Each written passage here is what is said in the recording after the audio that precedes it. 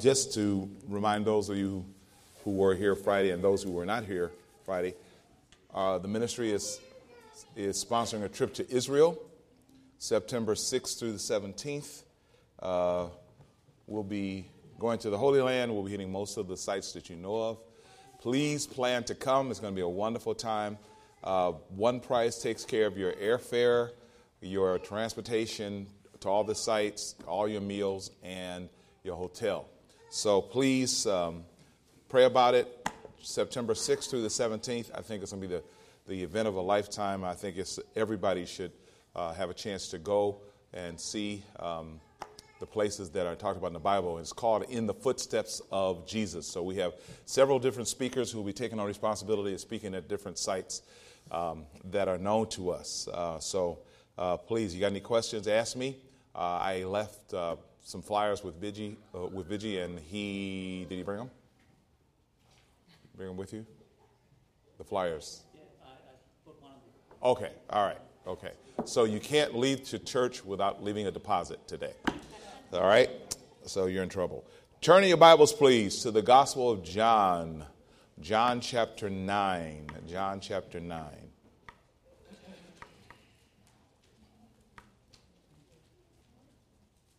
John chapter 9. One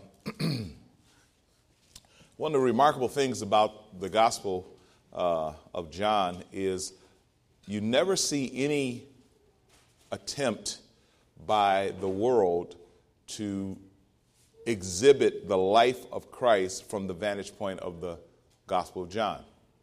They'll usually use Matthew if they want to show him as the Jewish Christ, or some smatterings in Mark or even Luke, but never John, because the world really does not understand that the Gospel of John is presenting the Christ that the church embraces, the Christ that is relational, not a historical figure, not a religious icon, but the intimate God who crossed eternity into time to love.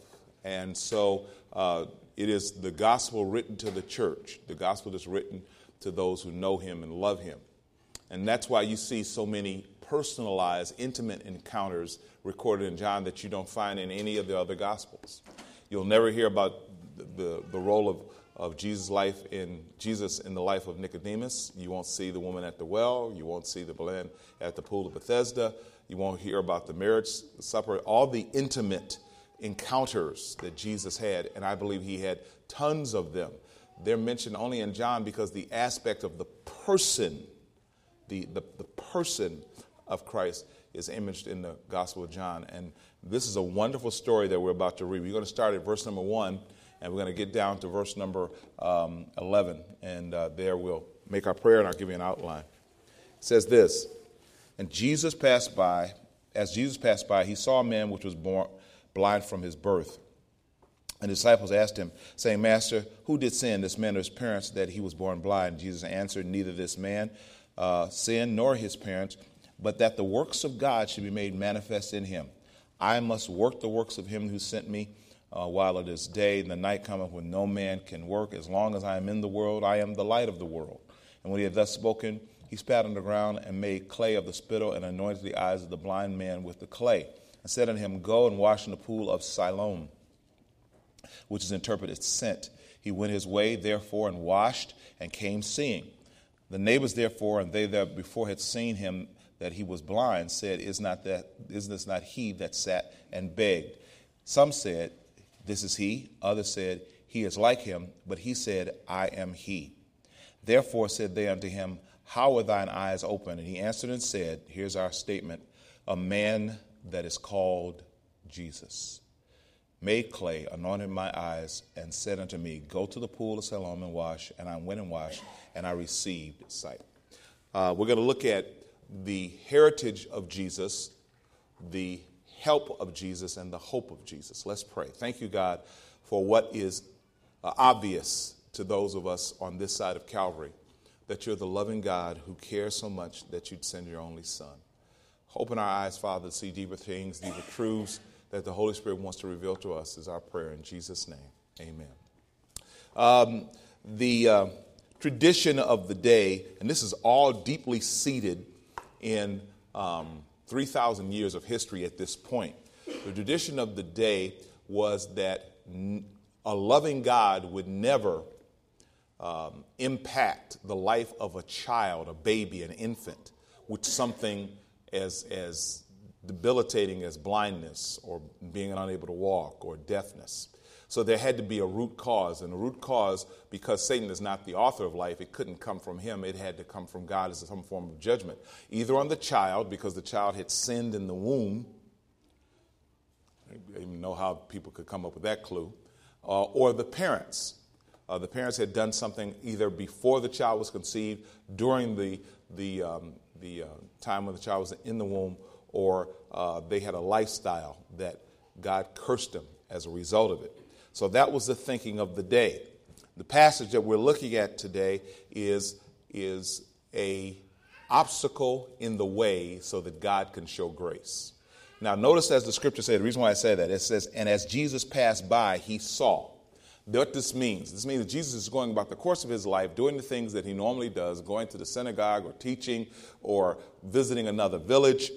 And as he went on his way, and this is imperative, it is not like God set up little things where he'd show off or set up little things or little encounters so that he could prove himself God. Jesus is the everyday man.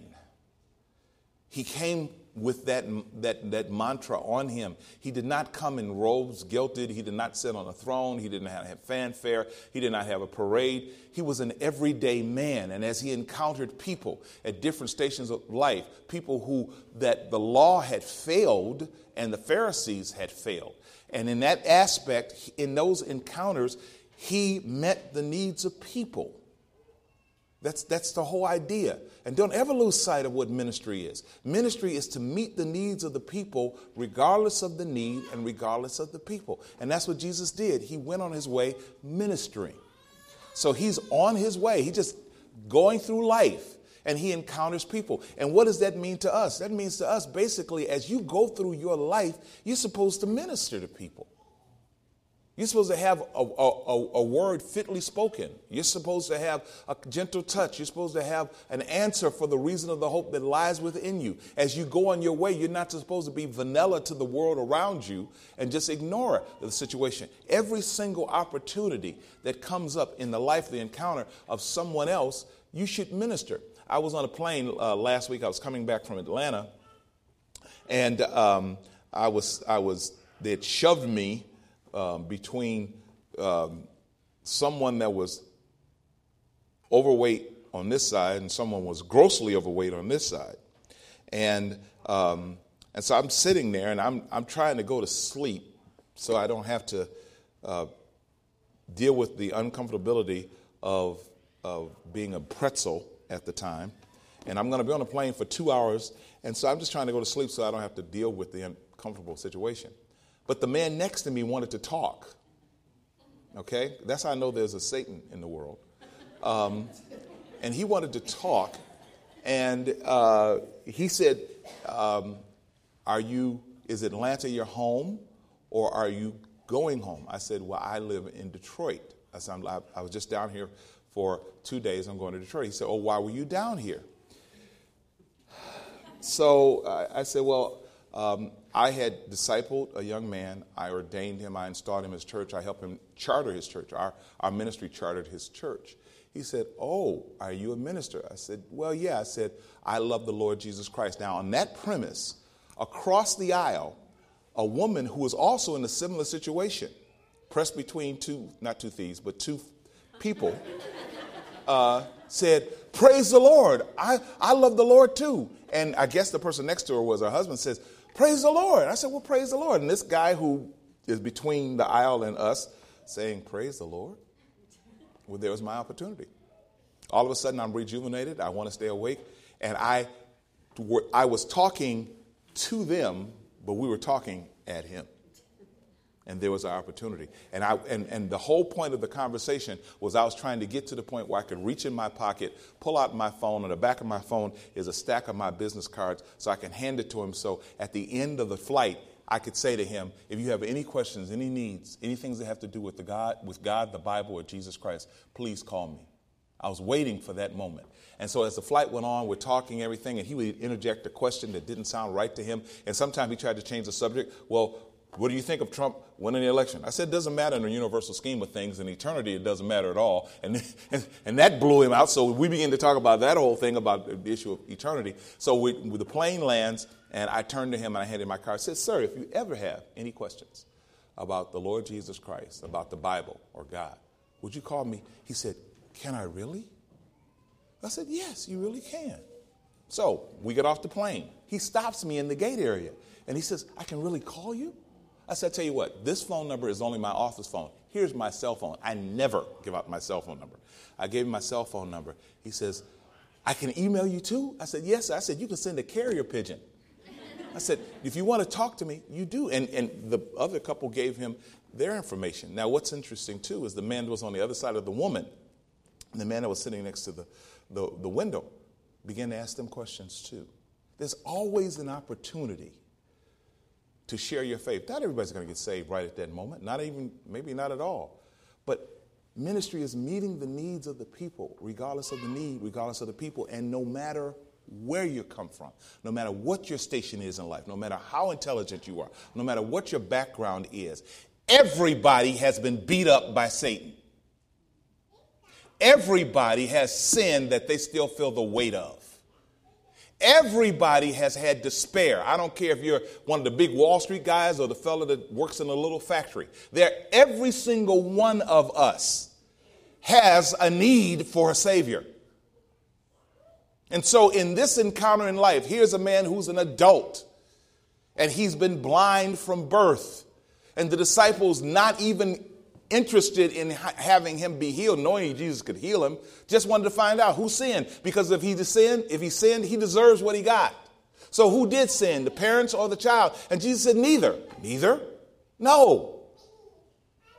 This man is blind for one reason, so that the entire world from this point forward will know about this man. It's written in the Holy Script. The Holy Spirit deemed it worthy of all the encounters that Jesus had, and John talks about that volumes should be written about it. But of all the things that Jesus encountered, this thing universally met the needs of more people for the time of the church age to tell the story of this blind man than anybody else. So it's devoted a whole chapter about his story, about how a Savior encountered him, the reason why he was born blind. And you need to absorb the impact of why this is written. A whole chapter is written about this encounter. And Jesus said, this is done so that the works of God may be manifest in him, not on him, but in him. I'm not just going to deal with his blindness. I'm going to deal with the whole aspect of his brokenness, his hurt, his despair, so he'll never have to have it again.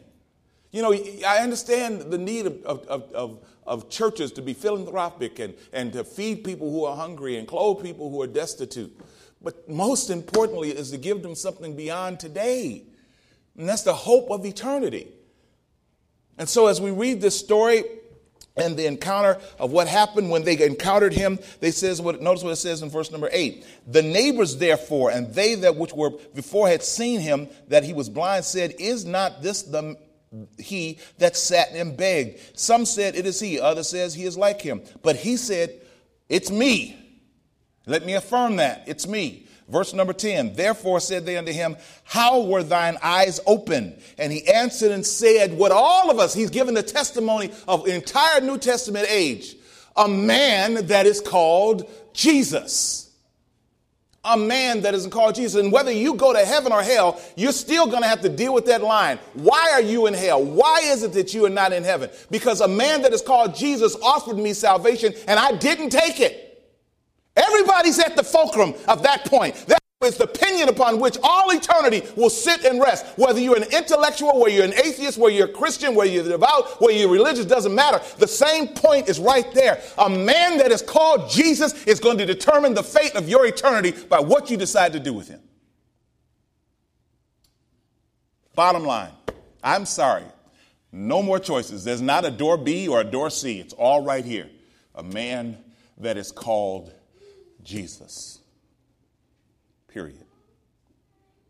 Because the encounter of judgment, whether it's the judgment seat of Christ or the white throne judgment, is based on that fact. You were presented the man that is called Jesus. What did you do with him? If you took him as Savior, you'll stand before the judgment seat of Christ. If you didn't take him as Savior, you'll stand before the great white throne judgment, and God will condemn you right there about this issue of a man called Jesus. So first of all, let's look at that very first part of that phrase, a man.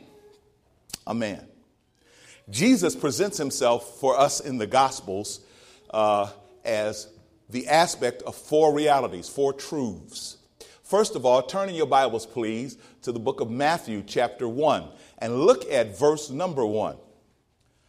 Matthew chapter 1, verse 1. Matthew, remember, was killed. He was martyred because he dared write the story of Jesus in the language of the people. And the language of the people of that day was what? Aramaic. Okay? It had traces of Chaldean, it had traces of Syrian, but it had mostly Jewish roots. It was the language of the people. It was the Ebonics of its day. Okay? And what it says. This is the book of the record of Jesus Christ, the son of David, the son of Abraham. Okay. Who was born first, Abraham or David? Abraham. So why is David's name mentioned first? Because of the first revelation that we need to examine is the son of David. This talks about Jesus in his royalty. Jesus in his royalty. And get that, let's turn to it. Let's look at 2 Samuel chapter 7. And we're going to start at verse number 11. You remember it in 2 Samuel chapter 7, David's talking to Nathan and said, hey, here I am, I dwell in a palace made of cedar, but the Lord is between some sheets. He's in a tent. I want to build the house for the Lord. And Nathan said, go ahead and do everything you wanted. Then God came to Nathan and said, don't tell David that. I don't want him to build me a house. He's a man of war, a man of blood. I don't want that. I want my house to be a house of peace. So we pick up the story in verse number 11 of 2 Samuel 7. It says this, and since the time that I commanded judges to be over my people Israel and have caused thee to rest from all thine enemies, also the Lord telleth thee that he will build thee an house. And when thy days be fulfilled, and thou shalt sleep with thy fathers, I will set up thy seed after thee, which shall proceed out of thy bowels, and I will establish his kingdom. He shall build an house for my name, and I will establish the throne of his kingdom forever. I will be his father, he shall be my son. If he commit iniquity, I will chasten him with the rod of men and with the stripes of the children of men. But my mercy shall not depart from him, as I took it from Saul, whom I put away before thee. And thine house and thy kingdom shall be established forever before thee. Thy throne shall be established forever. Ladies and gentlemen, this is a perfect example of what is known as a dual fulfillment of prophecy. You have both a real-time, actual prophecy that the people of the day will hear and benefit from and affirm to be true, but also there's a future portent to this prophecy that has nothing to do with the people that mourn, but is an indicator of the future grace of God and how it be imaged in the world to come. Notice how it's verb there. And when thy days shall be fulfilled, thou shalt sleep with thy fathers. I will set up thy seed. Notice, seed, singular, not plural, after thee. That is the first indication of what will be fulfilled later on in the book of Galatians. We don't have time to look at it, but look at Galatians chapter 3. It'll be clear for you. Which proceed out of thy bowels, and I will establish his kingdom. So already we know that in the dual fulfillment of this prophecy, it's talking about two people. One person will be a temporal kingdom and have certain human aspects to it. We know that to be who? Solomon. Okay? And then there's one that has an eternal. Look at what it says in verse number 14. I will be his father. Verse number 13. He shall build a house for my name, and I will establish the throne of his kingdom forever. So who is he talking about there? It's got to be Jesus, because Solomon is only going to live 70 years. Solomon's going to live for 70 years. He's going to die. So it can't be talking about Solomon. So we have here in these two verses the present dual fulfillment of prophecy. The prophecy is talking about Solomon in a temporal sense that the people of Israel will appreciate, but then it has future portent that would deal with the person, the coming Messiah. Verse 14, I will be his father and he shall be my son. If he commit iniquity, I will chasten him with the rod of men and with the stripes of the children of men. So who is he talking about there in verse 14? Solomon. Jesus isn't going to commit any sin. So it cannot be talking about him. It is talking about the son, his son Solomon. Definitely, Solomon is going to sin a whole lot. Okay, for those of you who haven't seen the preview. Verse number 15. But my mercy shall not depart from him, as I took away from Saul, whom I put away before thee. Again, talking about Solomon. And thine house and thy kingdom shall be established forever before thee. Thy throne shall be established forever. Is talking here again about the Lord Jesus Christ. So this aspect of Jesus being mentioned in Matthew chapter 1 verse 1 as the son of David shows that Jesus will sit on the throne of his father David and his father God. What proof do you have of that, Dwight? Flip your Bible to the back to Revelation chapter 22. Revelation chapter 22.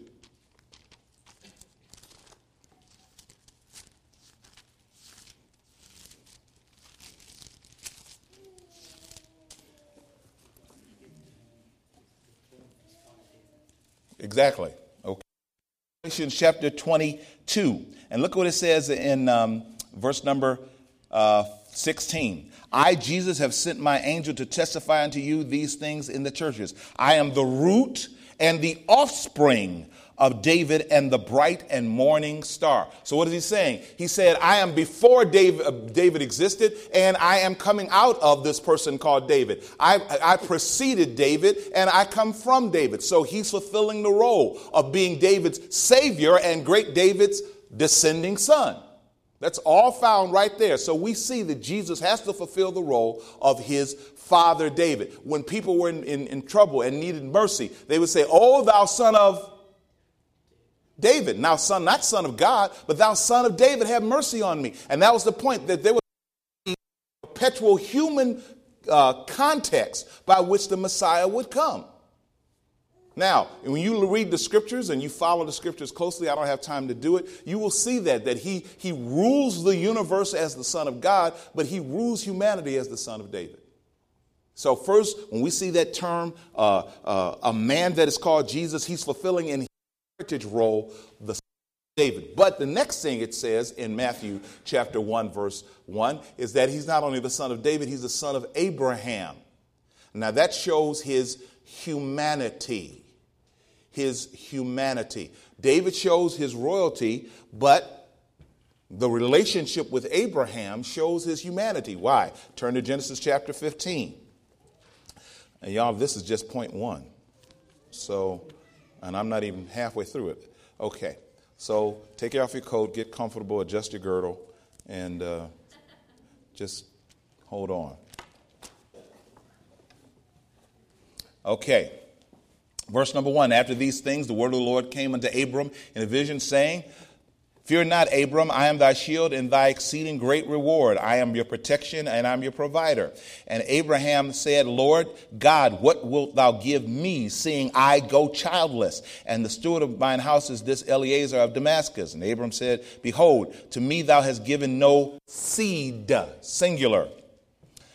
And lo, one born in my house is mine heir. And behold, the word of the Lord came to him, saying, This shall not be thine heir, but he that shall come forth out of thine own bowels shall be thine heir. And he brought him forth and said, Look toward heaven, tell the stars if thou be able to number them. And he said unto him, So shall thy seed be. Now here is very clear, making an inference to something that is beyond the human context.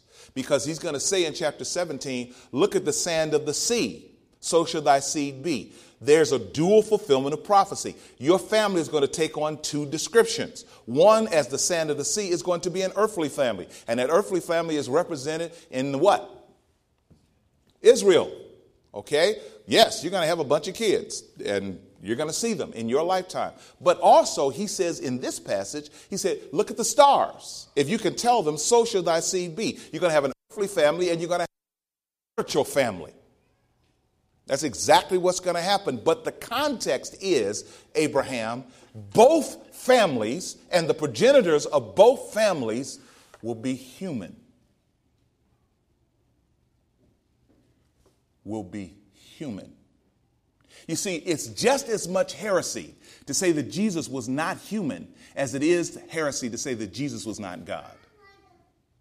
For your own reading, whenever you get a chance to, 1 Timothy chapter 2, verse 5, this is a faithful saying that there's one God and one mediator between God and man, the man, Christ Jesus. And that man, that blind man that was healed, got it right. A man that is called Jesus, he told me to do this. He anointed my eyes and he told me to go to the pool. That's very important. The man, while Jesus was absolutely God all the time, never once did he cease in his deity. No time on earth did he use his deity to fulfill his role as Messiah. That is very important. Yes, God himself. That's why it's so important that you understand Philippians chapter 2, verses 5 through 11. Let this mind be in you, which was also in Christ Jesus, who being in the form of God, thought it not robbery to be equal with God, but made himself of no reputation, took upon the form of man, was made in the likeness of man, and took upon the form of a servant. Being found in fashion as a man, he did something. He humbled himself. The word empty is the Greek word kenosis, the great emptying. He emptied himself. He purposely, of his own accord, decided to lay aside the aspect of his deity and only act as a man. And acting only as a man, as great David's greater son, as the last Adam, he fulfilled everything was required to meet the needs of the people in ministry. The man, Christ Jesus. And that's because of that relationship with Abraham. And if you want to know more about that, you have to read Romans chapter 4. So, David, royalty, Abraham, humanity. You cannot lose that aspect. A man had to die on the cross. A man had to shed his blood. A perfect man, not just an innocent, but a perfect man, whose blood can perpetuate trust. So when he said a man called Jesus, he was absolutely telling the truth and with theology. But he says a man that is called. We saw him as the son of David in his royalty, the son of Abraham in his humanity, but a man that is called Jesus. Now we have to see him in his deity. His deity. Remember that Jesus, while he was on earth, was always being questioned. Are you the Son of God? Are you the Son of God? Are you the Son of God? Are you the Son of God?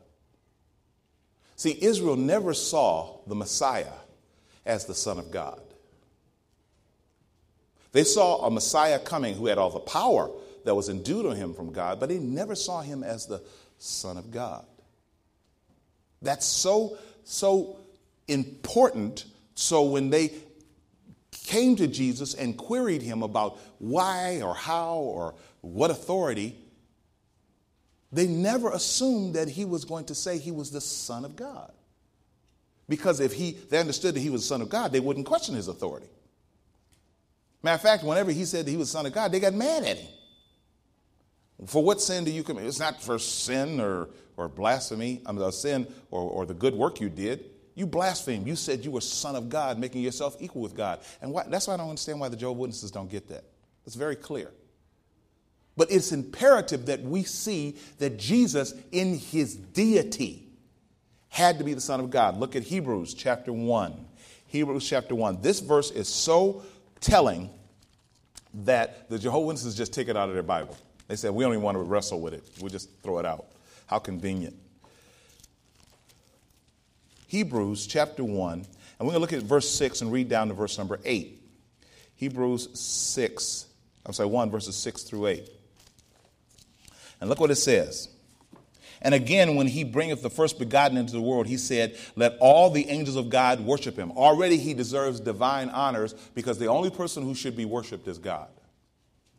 So when the Godhead brings Jesus into the world, so for man to be able to touch him, what we call being particularized, locatable in time and space, having geographic coordinates is where we can locate him, address him where he is. When he brings him to the world, he said, let all the angels of God worship him. The first time angels saw Jesus was when he came from his mother's womb and was laid in that manger in Bethlehem. Before then, as you read in Isaiah chapter 6, angels were afraid to look on God. Matter of fact, that's one of the aspects of the description. Another description of his deity is 1 chapter 3, verse 16. Without controversy, great is the mystery of godliness. God was manifest in the flesh. Also, the Jehovah's Witnesses throw that verse out. God was manifest in the flesh, justified in the spirit, seen of angels. So the first time angels saw God was when Jesus appeared on earth in the bodily form of a babe. So going on, verse 7 says this, and the angel of the angels, he said, who makes his angel spirits and his ministers a flame of fire. But the Son, he says, get this, unto the Son, that's monogenes huios, the only begotten Son, unto the Son, he saith, thy throne, O God, is forever and ever. A scepter of righteousness is the scepter of thy kingdom. Here is his deity, the incredible aspect of his deity as the Son of God. You cannot deny that. That's what John is trying to propel in his gospel in John chapter 20, verse 31. His thesis statement of his book, the key verse of the book of John 20, 31. But these are written that you might believe that Jesus is the Christ, the Son of God, and that believing you might have life in his name. That's the whole point. The reason why he has authority to do this, the reason why God has acknowledged him and given him the wonderful phrase, this is my beloved Son in whom I'm well pleased, is because he has every right to be called God because he is. So this man who's being healed by Jesus does not get healed because Jesus is the son of David. He's not healed because he's the son of Abraham. He's healed because he's the Son of God. And Jesus made that very clear. You go through the Gospel of Mark. It's a great study. And look at all the aspects of the Gospel of Mark. There are 9 things that Jesus proves he's Lord over. He's Lord over the Sabbath. He's Lord over sickness. He's Lord over the spirits. He's Lord over the storm. He's Lord over the sea. He's Lord over the skies. He's Lord over and over again. It's a great study through the Gospel of Mark. He says he's Lord over the Sabbath. He's Lord over the Scriptures. He is God. He's God. Now, I know people have a problem with that because, in essence, I have no problem with him being a nice guy and a nice person and doing nice things. But when you say that he is deity, we have a problem. No, we don't have a problem. You have a problem. But he's God, very God, Lord over all. He's the only wise God, immutable, immortal. There's nothing about him that you can change. He rules the universe. So, first, we see him as the son of David, then the son of Abraham in his humanity, then the son of God in his deity. But lastly, how Jesus saw himself. Jesus didn't call himself the son of David, although he was rightly called the son of David. He did not call himself the son of Abraham, although rightly he was the son of Abraham. He did not call himself very often the son of God, although he was the son of God. How did he refer to himself? Son of man. And that talks about his majesty. Daniel chapter 7. Daniel chapter 7, verse 13 and 14. And I know some of you say, well, Dwight, you've talked about this before. Well, actually, this is not the point of the message. This is all the introduction. So, Daniel chapter 7, look at verse 13. I saw in the night visions, behold, one like unto the Son of Man came with the clouds of heaven and came to the Ancient of Days, and they brought him near before him. And there was given unto him dominion and glory and a kingdom, that all people, nations, and languages should serve him. His dominion is an everlasting dominion which shall not pass away, and his kingdom which shall not be destroyed. There it is, the Son of Man. That was a distinction, a description, a title given him to prove that he has the right to rule not over just heaven, but all the affairs of man with all of majesty, all the royalty that comes with it. This aspect of this person, Jesus, all of a sudden is rushing to one point, and that's John chapter 9, verse 11. A man that is called Jesus, because the latter part of Philippians chapter 2, in that passage we talked about, verse number 8, wherefore God has highly exalted him and given him a name that is above every name, that the name of Jesus, every knee should bow, and things in heaven, things in earth, and things on the earth, and every tongue should confess that he is Lord to the glory of God the Father. Don't you ever Backpedal on the name of Jesus. There's something about that name. No other name causes chaos in the spiritual world. No other name causes Satan and his minions to tremble. No other name can be saved. There is no other name under heaven given among men whereby we must be saved. Jesus. Period. Period. That's his majesty. You read Revelation chapter 19, and it talks about him coming robed as he were in his majesty. The Bible says, and he left heaven on a horse. And remember this, that whenever a king went forth to battle, he would leave his kingdom riding a black horse, which means fighting, means war, it means destruction. And he won the war, he come back on a white horse. Well, Jesus doesn't go to the war on a black horse, he goes on a white horse, meaning I've already won. So we cheer him, we lift him up, we extol him, we worship him. While we may be in the midst of trouble, we know we've already got the victory. We've already got the victory. He's already won. So you don't praise God after your problem is solved. You praise him before it's manifest to you, because he's already won. And this man, this blind man who for years until adulthood was in a world of darkness, is given light by the Savior. And all of a sudden, he knows more than the Pharisees do. And you said, Dwight, how is that possible? Well, here's our next point. We covered the aspect of Jesus and his heritage. Now let's look at Jesus and his help. Go back to John chapter 9. John chapter 9.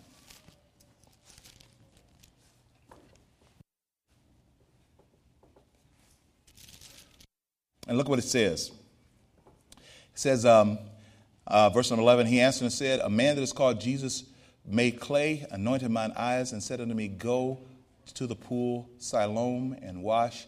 And I went and washed, and I received my sight. Now you say, Dwight, what do you mean that Jesus is this man's help? There's so much dynamic in the misconception of the people of Israel.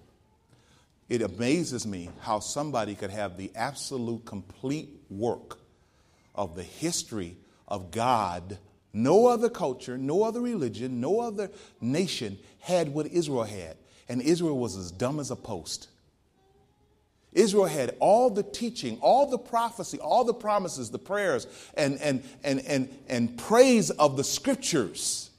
And they still didn't know what's going on. Matter of fact, a bunch of guys had to come from the east to tell them that Messiah was coming. And when Herod said, is this true? They said, well, give us a minute. And they had to go check the record. Yeah, they're not even reading their Bible. They're not even reading the Bible. When I was growing up, and some of you who grew up brethren, might have been true. Probably Gio and all you guys who grew up brethren. When I was growing up, I was proud to be brethren. You know why? Because I used to say, if you can't go to a brethren church. As a matter of fact, they'd say, forget the seminary, go to a brethren church. Because the word of God was so thick and so constant and so routine that in our churches, you'd start a verse and a congregation would finish it. Sometimes you had to tell them to say, stop. I'm not going that far in the passage. Stop right there. There was a sister, Sister Martin, who was in our church. She memorized the entire book of John. The entire book of John. And she started when she was 79. That's how I grew up. I grew up not reading and memorizing, just hearing it over and over and over and over again. But now we don't do that. And we wonder why our kids are losing the battle of intellectualism. Because they don't know the scripture. Hebrews chapter 11 tells us the origin of the world, how God created the universe. He framed the world by the word of God. And the people say, that sounds stupid. It may sound stupid, but it's the truth. God stepped out on the edge of nothing and said, let there be light, and light was. And nobody can tell you different. Because anything that man tries to tell you about the origin, you stop them and say, were you there? No, well, I know who was. And he said, let there be light, and light is continuing to go. Now, I'll be honest with you. It doesn't make real good textbook reading. But when you need faith in the midnight hour, when your world is falling apart, when your child is screaming out of pain, You don't run to that scientist, that biology teacher and say, help me out. You say, Lord, have mercy. And that God is the God that answers your prayer. That God. Jesus had every right. This man had every right to see Jesus as his help. Why? Why? Because he had been told for years he was not worthy. He had been told for years that God hated him. Well, Dwight, where do you get that from? Turn to 2 Samuel chapter 5. 2 Samuel chapter 5.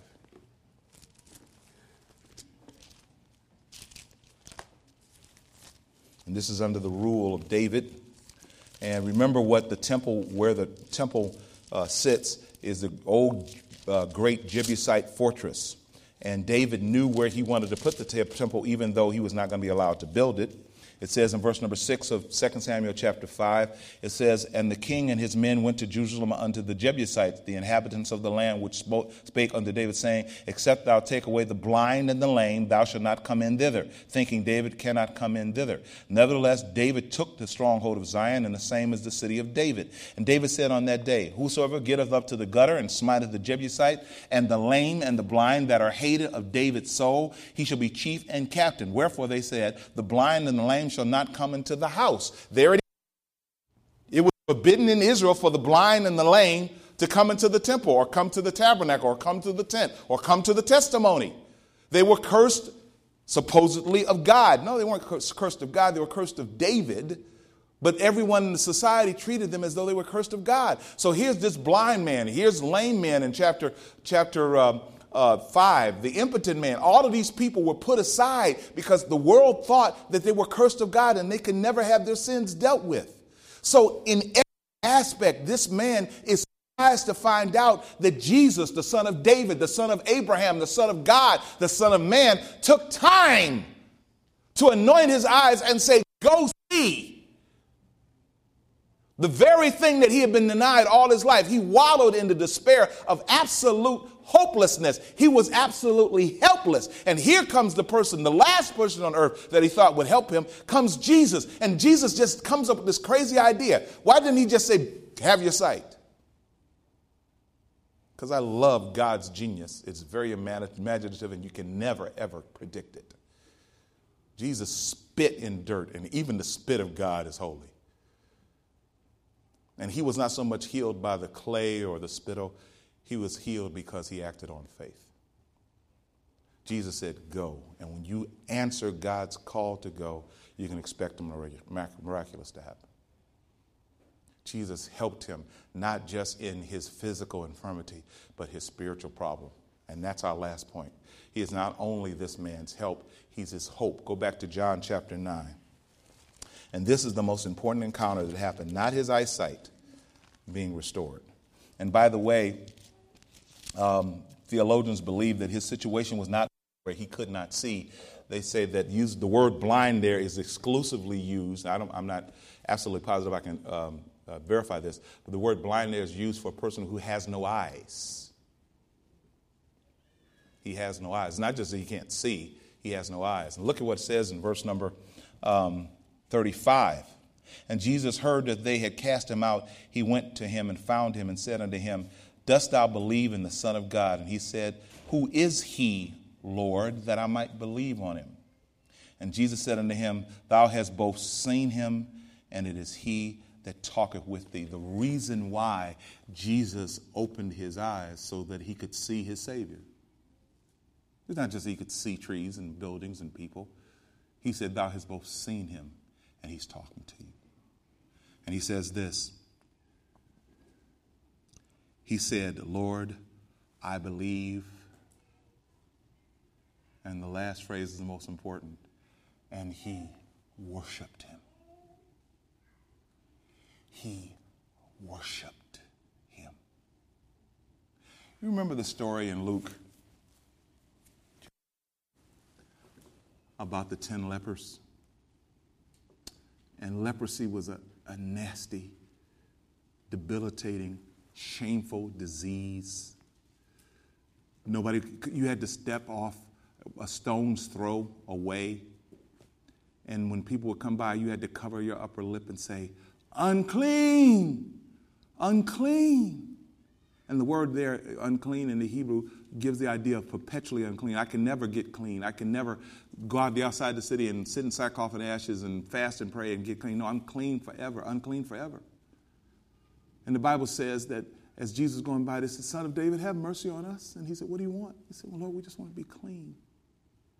And Jesus said to them, probably to their heart, the most discouraging thing they could ever hear, go to the temple. Well, what would happen when they got to the temple? What would happen? They get stoned. But Jesus said, go to the temple. And I'm going to tell you something. What healed them was not just the power of God, but the fact that they acted on that one word, go. It's the obedience of God's word that things happen. It's not that God can do it. Do you believe that he can do it? Of course he can heal you. Of course he can save you. But do you believe it? And the Bible says they got up, and as they went, they were clean. They were clean. And imagine all of a sudden in the minds of the first guy, wow, I'm clean. I can go back to work. The second guy, wow, I'm clean. I can go back to my wife. The third guy, wow, I'm clean. I can be in society again. The fifth guy, wow, I'm clean. I can go back to school. The sixth guy, wow, I'm clean. People will like me. Seventh guy, wow, I'm clean. Maybe I can get married.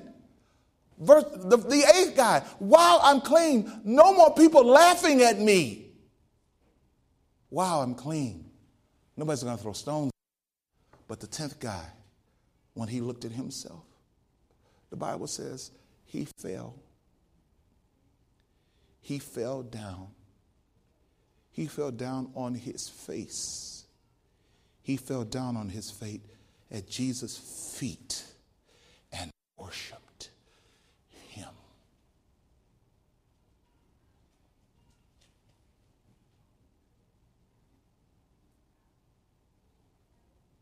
Your Christianity is not proved by how much Bible you know. Your Christianity is not authenticated by what people say, what kind of life you live. Your Christianity is authenticated in one dimension. Is he Lord? And do you worship him? Notice the crowning point of that old hymn of the church.